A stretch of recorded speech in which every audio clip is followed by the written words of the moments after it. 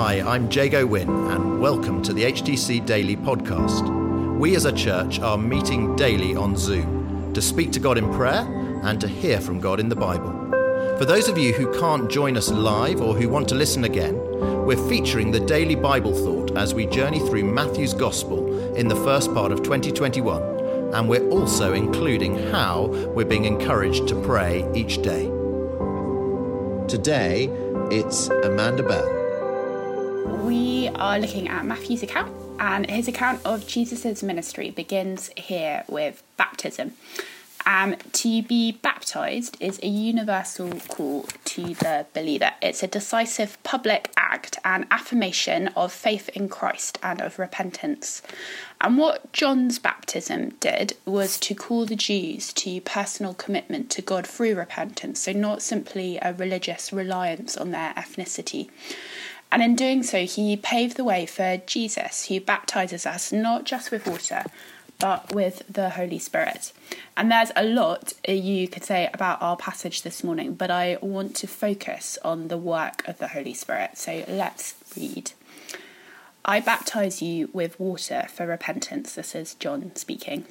But after me comes one who is more powerful than I, whose sandals I am not worthy to carry you.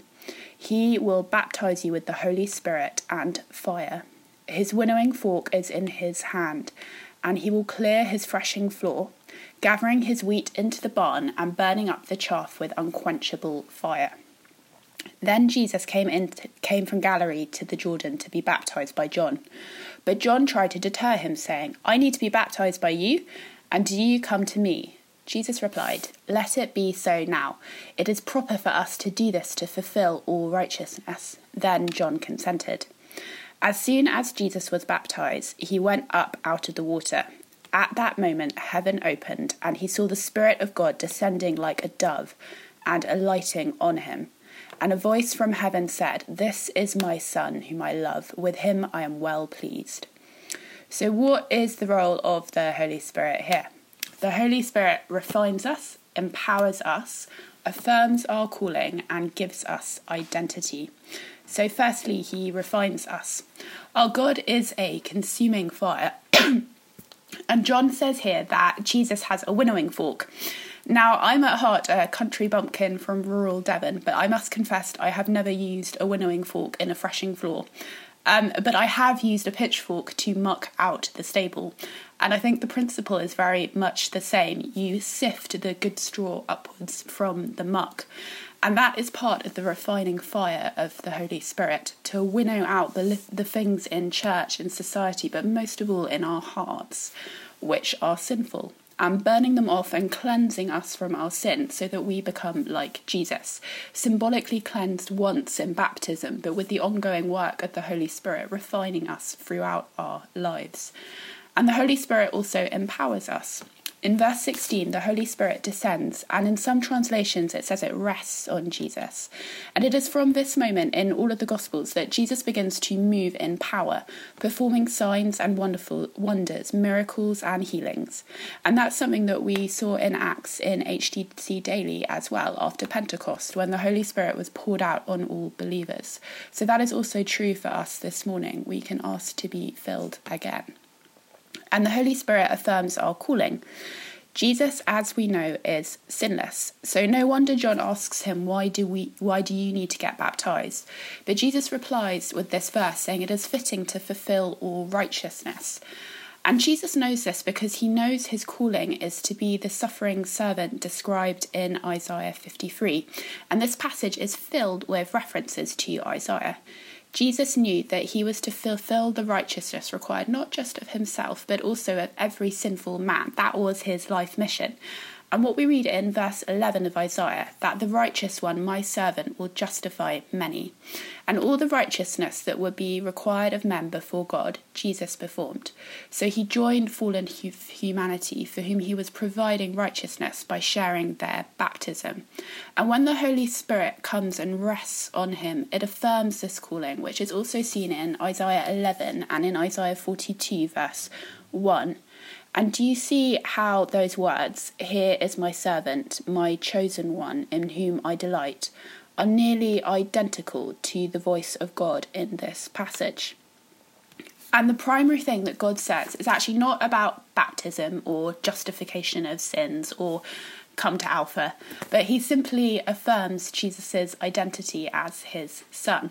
The Holy Spirit also affirms our identity. As children of God, we are baptised into a new family, and we are now God's beloved children. And this is the first of only 3 times in the Gospels where the audible voice of God is heard. And each time, God basically says the same thing. He simply affirms Jesus. In essence, I love you and I'm proud of you.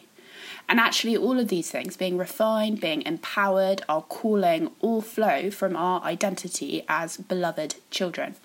The greatest spiritual authority we will ever have comes from that place of deepest intimacy with our Father. And yes, he wants our faithful service, but most of all, he wants your heart.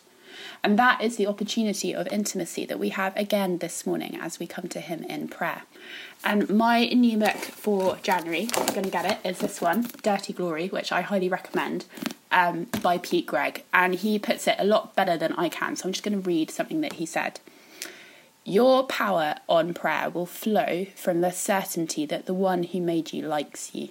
He is not scowling at you, he is on your side. All the messages of this book lose their meaning without the infilling presence of God the Father.